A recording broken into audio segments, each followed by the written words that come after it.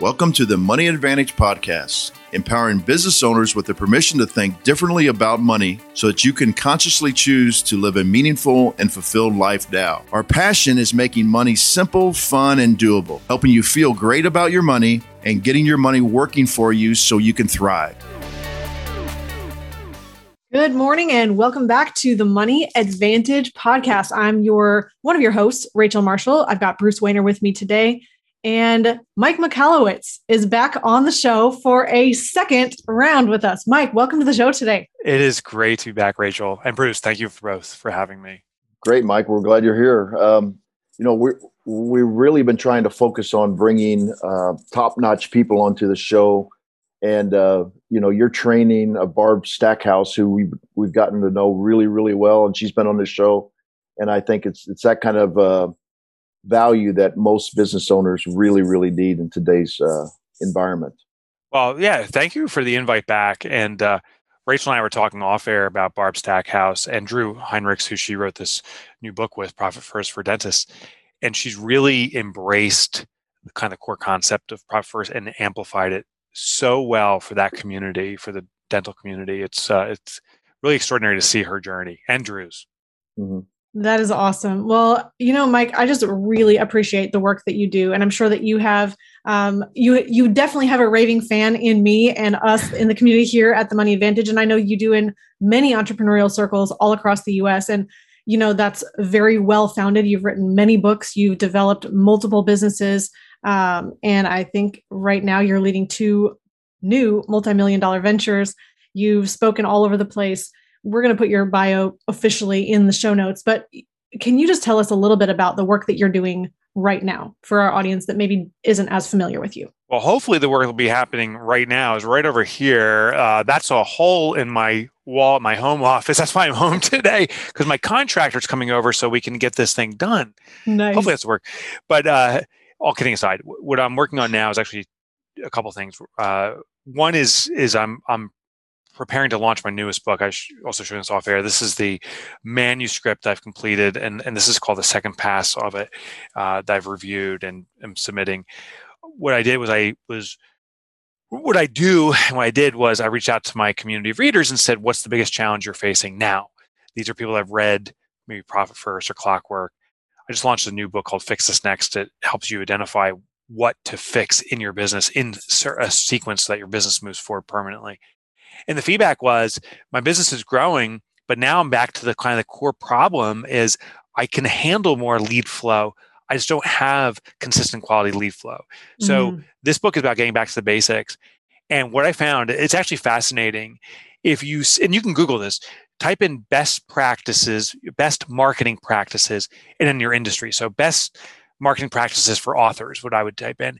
And what's interesting is you'll find, the top 3 or 5 or 10 things. And those are the exact things I find are what you should not be doing. Because the best practices, while effective, have become what's called habituated, meaning they're so common that from the prospect's perspective, it's like, oh, I've seen this before. An example, and Rachel and Bruce, it's happened to both of you, it's happened to me. Do you remember, I mean, not the day, but do you vaguely remember getting that first email that said, hey, friend? Yeah. Right? Uh-huh. I do. I can't remember how many years ago, but the first email caught my attention. It's like, hey, friend. And I'm like, oh, I have a friend that calls me friend? Like, which friend is this mystery friend? I'm so excited. It's a blast from the past. And then I read through it. I'm like, oh, this is just marketing. Mm-hmm. The second hey, friend that came through, then I was cautious. I was like, hey, friend. I'm like, is this a friend or a marketer? And by the third one, I've never read a hey, friend email again. That points to the power of habituation, meaning when we, the prospect, see something, we very quickly learn to qualify it as irrelevant or relevant. And hey, friend is irrelevant. Mm-hmm. What I researched is how to break through that habituation. Best practices are the hey, friends of the world. We have to do something that's different and unique, that pierces that veil, gets the prospect's attention, compels the prospect, meaning it speaks to them and directs them to take an action. So that's my newest work that I'm working on right now. I love it. I love it. And I think what's really interesting is that you help entrepreneurs. I mean, you've gone all the way from toilet paper entrepreneur. I found you when you had written Profit First. And really, we've had you on the show before where we talked about this whole idea of you can be profitable starting day one in your business. Don't wait till you are making $5 million to take profit. You didn't go into business to be broke as the business owner. You need to be able to reward yourself and have a functional business. And so that model is something that we use with our clients. We believe in wholeheartedly because you have to focus on profit. And way too many people are just focusing on the revenue game, which is almost a mirage. I mean, you can have as much revenue as you want. And if you're not profitable, it's nothing, right? Yeah, yeah. And I want to add to that. I'd say is more than just a mirage. It can actually damage a business. And we would never think that. And sadly, there's quite a few pundits that say sales cures everything. Just sell your way out of it. You just need that one big client. And we believe it. But here's why it can become actually damaging. Every time, Rachel, Bruce, you sell something, you now have a responsibility to deliver on what you sold, that product or service. So the more we sell, the more responsibility we have. And small business owners, that's more and more weight on our shoulders. It starts to show the cracks in the foundation. We don't have the deliverable systems in place. The sales aren't profitable. So we're putting more burden on the organization without extracting health. Many businesses focus on sales prematurely. They should be focusing on profit. Sales are necessary. Like, I'm not saying don't sell at all, but if you have some degree of active sales, we have to have a profit system in place to make sure the business is gaining runway. Then, once we have a profit system in place, let's bolster more sales. And then maybe we jump over and build efficiency. Now, I realize all those elements have to be working at some capacity, but only one element can get our full undivided attention at a time. And so most businesses focus their undivided attention on getting more sales to the direct compromise of profitability. So, Mike, how because this comes down to a lot of mindset, I think, because we have been kind of programmed to sell, and revenue is going to cure everything, like you already said. But it requires a shift, I think, of mindset to say, hey, no, we need to be looking at not only how our operations are, but also to, like Barb has showed us, how to incent, the people that are in your business to actually look at profit and not just revenue. Correct. So how does the mindset, and what do you do to help business owners with the mindset shift? Yeah.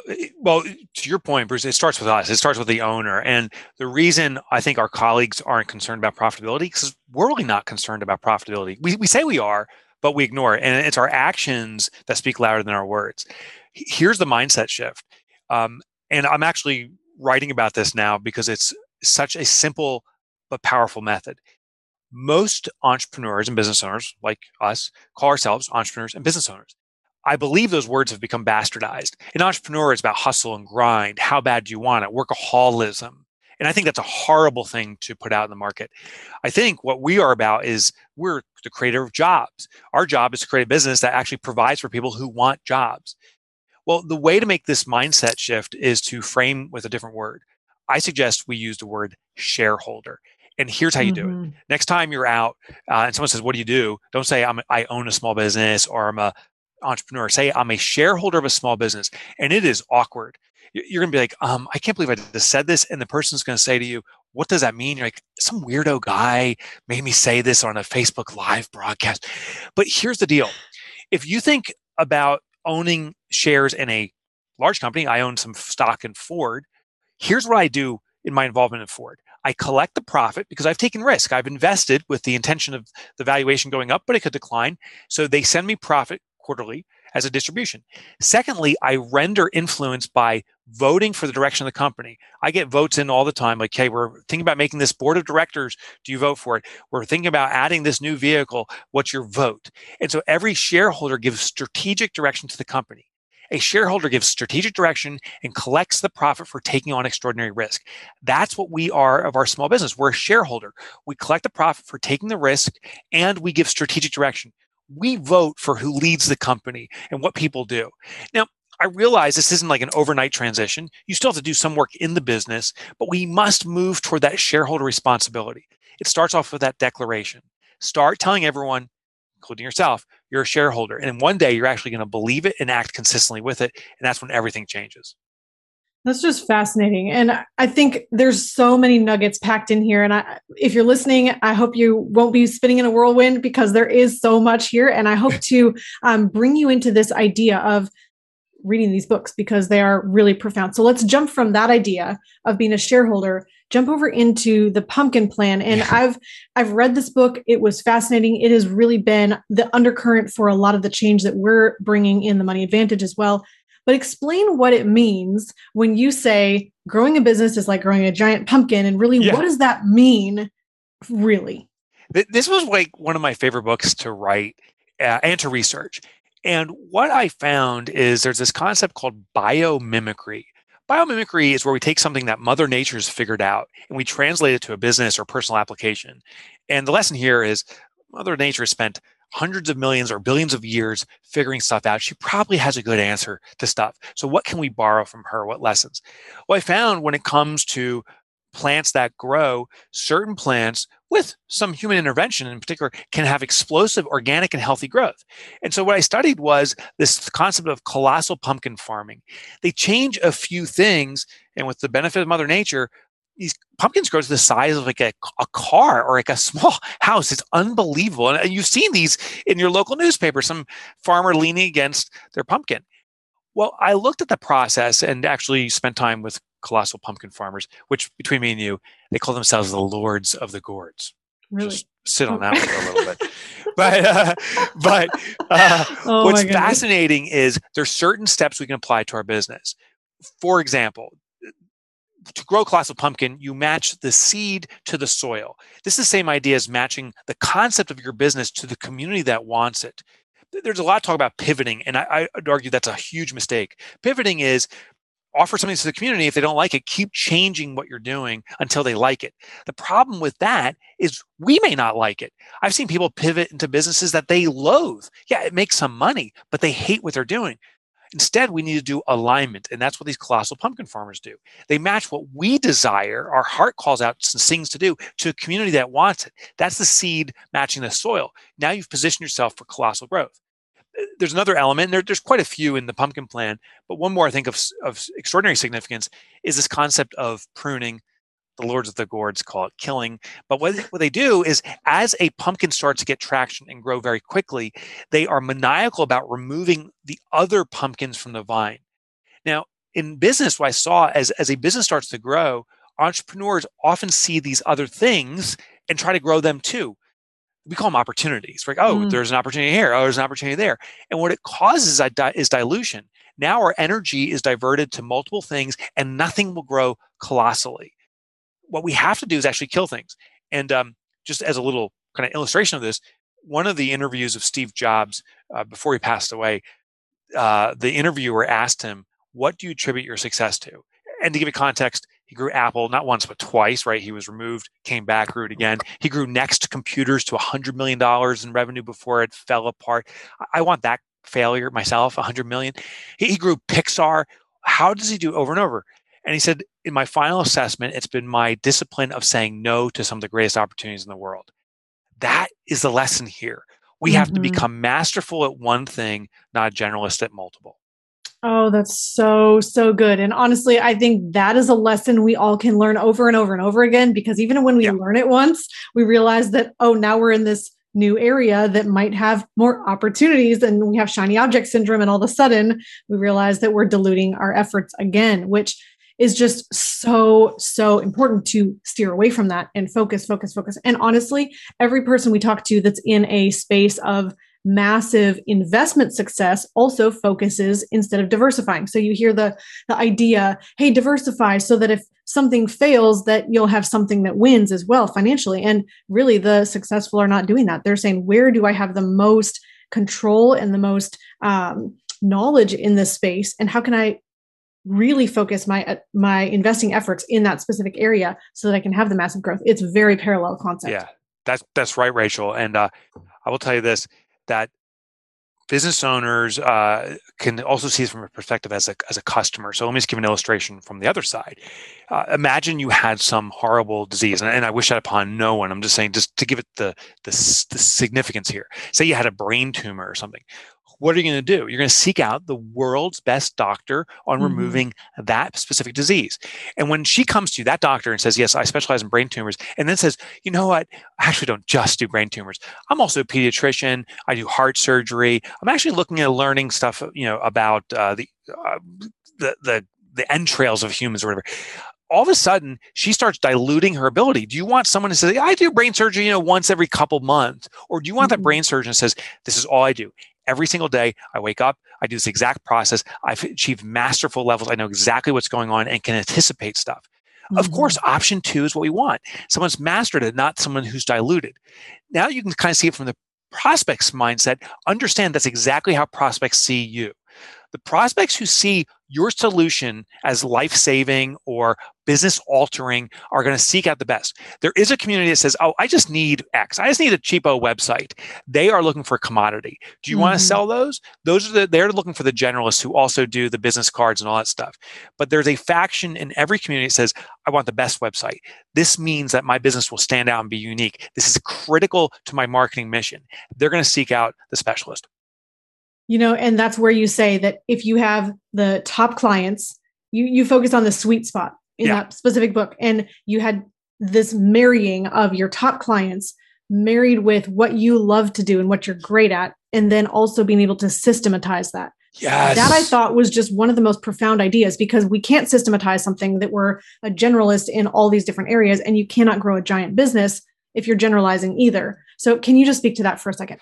Yeah. So the sweet spot, it's a Venn diagram. So there's 3 intersecting circles, and there you have it right there. And sadly, most businesses pursue only 2. So I'll give you the scenarios of the 2 and why it's so problematic. Some businesses try to distinguish themselves, be unique, and pursue top clients with that service, but they don't systematize it. The trap there is called TFM. Time for money. The only way to grow that business is through more effort, because it's not systematized. And that means there's an inherent ceiling. You can't grow beyond your own effort. And that's the most common trap you see, where business owners are like, I'm working 15 hours a day. I'm exhausted. I don't even see my family, and I can't grow anymore. It's because you haven't introduced systems. Now, another scenario is you have clients demanding this offering, and you do have it systematized, but it's not unique or distinct. You aren't the world's best at it. That causes what's called DPP, or downward price pressure, because you're seen as a commodity. If people want it and you can do it on automatic, but it's not unique, that means anyone else can do it. And that's when the customer comes to you and says, hey, can you sharpen the pencil? Can you cut the price a little bit? That means they don't see you as distinct. You're exchangeable. And that's a problem. The third scenario, hopefully no one's experiencing this, is you are unique, you have it systematized, but there's no demand. There's no acronym. It's just screwed. You're freaking screwed. In that scenario, you have to be unique, meaning distinct in the market, irreplaceable. You have to have top client demand, meaning clients that see your offering as more than just significant. It will alter their business for the better. It will alter their lives for the better. That means it's important and critical to them. And the last thing is, it needs to be happening on automatic. If you can attract these prospects, deliver your offering to them, have them raving about the experience and paying you great money, all while you're sleeping, you've achieved systemization. And that's truly being a shareholder. That's being the shareholder. Yeah. Go ahead, Bruce. And listen, I get, you can see I'm kind of soapboxing right now. I get so excited about this. We need more shareholders. We don't need more people to do work. In fact, more people are looking for work, quality work. And there's a strange state of affairs going on right now with this COVID situation. And some people, because of the unemployment situation, are saying, it's better not to work than work that crappy job. I'd rather just not work. I'll do better for myself. Our job is to elevate the quality of jobs. The number one job of business owners is to be creators of jobs. 7% of the world population is us, will ever start a business or operate a business. 93% of the world population is looking for a good job. If you and I are doing the work, we are stealing jobs, because it's our job to create jobs, not to do the work or take the work from other people. I think that is really important. I hope that sinks in to anyone listening. That's hitting me right between the eyes. Go ahead, Bruce. Mike, I had a really good transition, and now I forgot it exactly. I got so jacked up, I ruined it. Yeah. Okay. Here's the thing that I see out there, that the internet provides so much information that people are getting caught trying to provide that information in an educational way. But the educational way is causing people not to absorb the education, but not take action. So really what they're looking for is an advisor, but then some people loathe an advisor telling them what to do in that situation. And frankly, I think, you really need to become your best advisor personally. So how do you balance a business owner? How does a business owner balance the educational portion with this is what you should do, the advisor portion? Yeah, I like that question. It reminds me very much of the shiny objects syndrome, or SOS. And I was actually doing a study around this. I'm really into behavioral psychology because the application is myriad. And what was fascinating is taking on a new idea or understanding a new idea. There is a dopamine release, and it's very easy. Kind of that in the shower moment, like, oh, I could do this.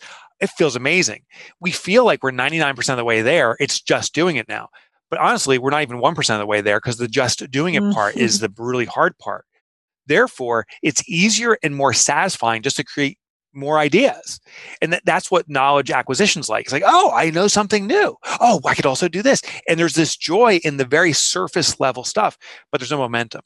So first of all, if we're cognitively aware of it, as opposed to a subconscious response, but consciously aware of this, we can actually see through the effort stage. Now, the other part too is we can still give ourselves that joy, and it's important. Effort without return is very hard to consistently do that, because you don't see return. It's what's called delayed gratification. So how do we give ourselves ongoing gratification? And what it is simply curiosity. If when you start doing something, if you can get more and more curious about the activity and dig deeper into it, you'll become more masterful at it. And if you look at any expert at anything, Eddie Van Halen on guitar, Eddie Van Halen was so curious about getting to the next level, he got better and better at it. If you look at any business owner that is dominant in their space, it's because they're wickedly curious about getting better and better at it. So redirect that curiosity, not to something new, but something deeper, and you'll actually execute it. I love it. Okay, so we have about 3 minutes left here. Go find Mike Michalowicz. I know you can go to mikemichalowicz.com. You can share all of that. Do you want to share anything else about your book? I also was seeing the new book coming out, the Get Different. You were mentioning the unique offering that you need to grow a business that's really a giant pumpkin, and in that sweet spot. Does that relate to Get Different? Can you tell us one thing about Get Different that makes us want to get that when it comes out, I believe, in September? Sure. So I'll give you a shortcut, because Michalowicz, no one can spell it. You can go to Mike Motorbike. It rhymes. Nickname from grade school. I've never driven a motorcycle. MikeMotorbike.com. I'll get you to my website.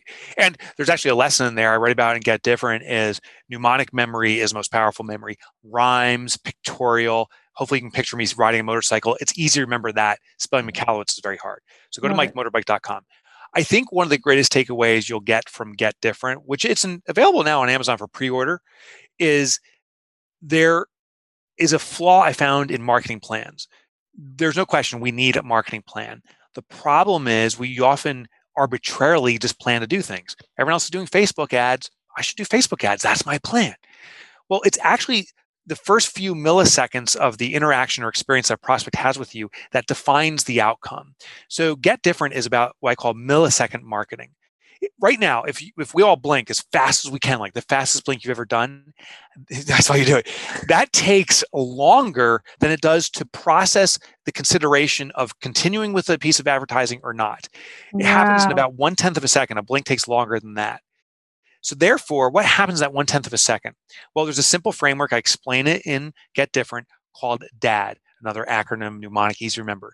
D stands for you must differentiate. Don't do best practices, do the unexpected. The unexpected inherently triggers the prospect to evaluate what they're looking at. They have to stick with it longer. That snake or something squiggles in the grass, you have to evaluate that and jump back to see what it is. It's just a human response. Then you must attract. Attract means, are you speaking to what the customer wants? That brings them and compels them to continue on with your marketing. And the final thing is it must direct. What do you want them to do? And here's the key to direction. It must be reasonable and safe. If I'm selling a car, I can't tell someone that calls up, hey, I'm considering a car, saying, oh, good, send me $100,000. We'll find it for you. They're like, no, that's not, who are you? I can say, give me your phone number and I can go through our inventory and list things out. The first direct is give me your phone number. Reasonable and safe. So here's a real simple mnemonic acronym to remember. And it sounds a little bit gross actually, but any marketing you look at, you say, does dad approve? There's a little bit of a creep factor there, but does dad approve? Does it differentiate? Does it attract? Does it direct? And if the marketing you're looking at fails any of those components, it won't be successful. Wow, that is awesome. You have packed in so much today. Thank you for spending 30 minutes with us. I hope that your tongue is going to be able to relax from all that fast talking in the next few minutes here. So thank you. If you are listening today, you have questions, please go over to mikemotorbike.com. You can get all of Mike's books. You can find out his book for pre-order. I'm about to get that myself, Get Different. Yeah. And thank you for being with us on the show today, and continue building a life and business you love. We'll see you next time. Discover the secret of how to earn a return on the same money in 2 places at the same time so that you can strengthen your investment returns. We've created a free guide for you that explains the top 3 things every investor needs their privatized banking system to do.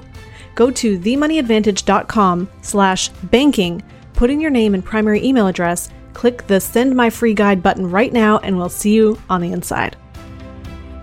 Thank you for listening to the Money Advantage podcast. Today's show notes and resources are available for you on themoneyadvantage.com. If you like this episode, make sure you subscribe and leave a review. If you have any questions or desire to speak with a qualified financial professional after listening to today's podcast, we encourage you to reach out to us at hello@themoneyadvantage.com or check us out at themoneyadvantage.com. The opinions and views expressed here are for informational purposes only. This material is educational in nature and should not be deemed as a solicitation of any specific product or service. All investments involve risk and a potential loss of principal. Kalos Capital Incorporated nor Kalos Management Incorporated offer tax or legal advice. Please consult with a tax advisor or attorney for advice regarding the impact on your portfolio. Securities offered through Kalos Capital Incorporated, member FINRA, SIPC, MSRB, and investment advisory services offered through Kalos Management Incorporated and registered investment advisor, both located at 11525 Parkwood Circle, Alpharetta, Georgia.